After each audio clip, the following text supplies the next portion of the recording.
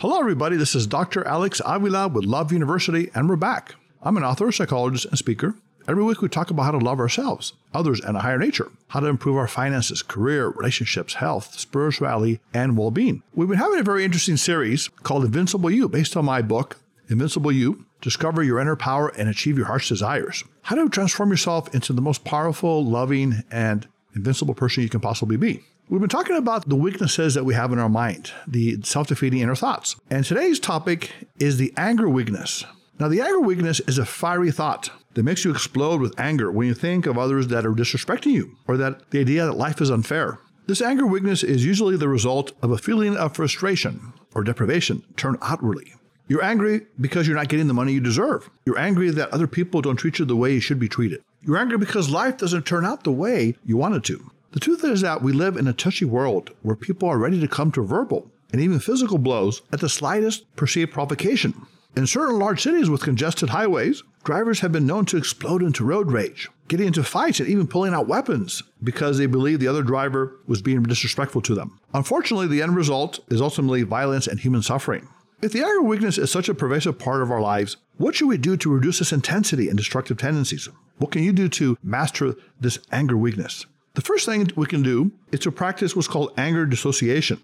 The way to do this is to observe your anger without identifying with it, without thinking that it is you. Try this exercise at home this week. It is called the anger dissociation exercise. The next time you're feeling angry, be fully aware of yourself. Consciously feel the knot in your stomach, the burning sensation in your face, the desire to yell at someone or attack them verbally or physically. When you feel this way, you won't do anything about it. You won't release the anger verbally or physically in this exercise. Instead, you will simply observe and dissociate yourself, separate yourself from the anger weakness. You will separate your true self, your invincible mind, from the hot, burning coals of anger. Instead of labeling the sensation as anger, see it as a color, maybe red or another color. Visualize how this entity, this color red, for example, is howling and screaming, boiling for a fight. You can sense its raw power, its rage.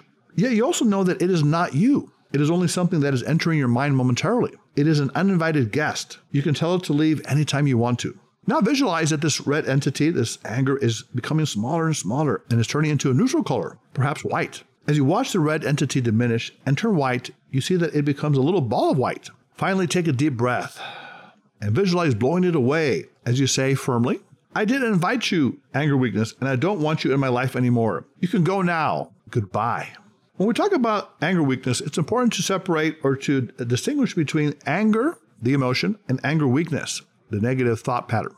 First of all, there are times when you need the emotion of anger. When you face danger, for example, anger can release certain brain chemicals that give you the strength and energy to fight back, what's called the fight or flight response. Also, when you sense there's an injustice or a horrible crime is committed against humanity, you can use some of anger's fiery force to make a statement or to right a wrong.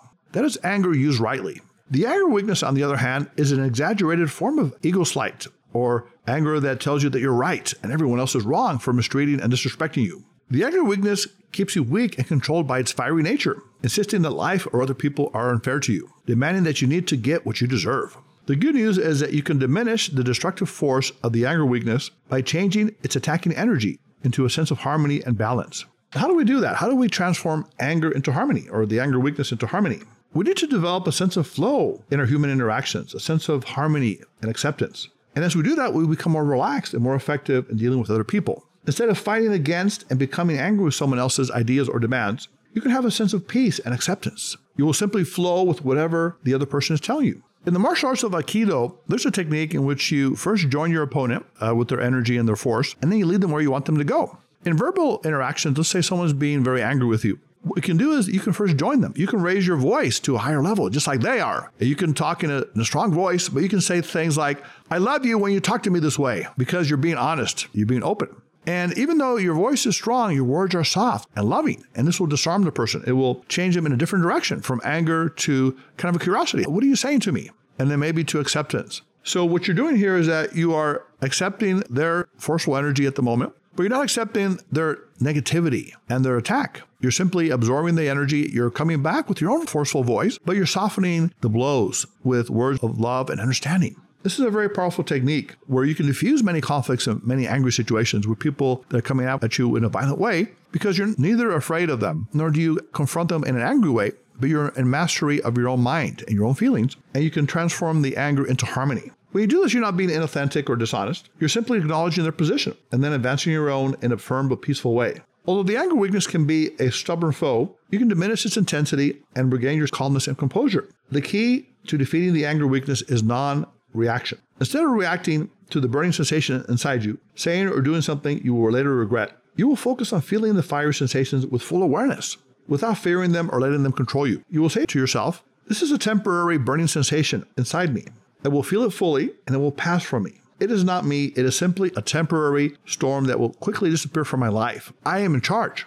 In the beginning, it may be difficult for you to control the anger weakness. It has a tendency to take you over. It may even feel good at times to explode with rage and anger, although you later feel the pain and the regret. Yet the more you practice experiencing anger fully without reacting to it, maybe seeing it as a color or an outside entity that temporarily invades you, the quicker you will recover from its attack on your self-control. With practice, you will be able to control the anger weakness. You will only keep its positive elements, anger that motivates you for positive change, while eliminating its destructive parts. Now, instead of the anger weakness, you will have peace and harmony. You will no longer feel that you're hitting yourself against the wall of frustration and denial of what you want. You will simply harmonize and flow with whatever life and other people bring you. You will feel joyous and content every step of the way. So Love University students, this week, I want you to go out there. Let's say you're in a traffic jam. Maybe someone cuts you off on the road. Now, you might feel anger bubbling up inside you, but instead of reacting to it, maybe yelling at the person or flipping them off or just feeling a rage, be aware of that anger that you have inside you. Feel its sensation. Think of it as a color and let it subside in you without reacting to it. Think of it as a temporary invader that's coming into your mind, the anger weakness that's trying to control you, but you're not going to let it master you this time. You're going to be aware of it. You're going to let it diminish. You will make sure it leaves and goes away. If you do that, you will have more peace and harmony in your life. You will have more self-acceptance, self-command, and love, which is the most powerful antidote of all to any of these weaknesses, including anger. In today's society, we live in an angry society. People are often rude to each other, verbally, on the phone, in person, or even in their own mind, because they have the mind of demand. They're always demanding things to turn out the way they want, and they believe other people are disrespecting them.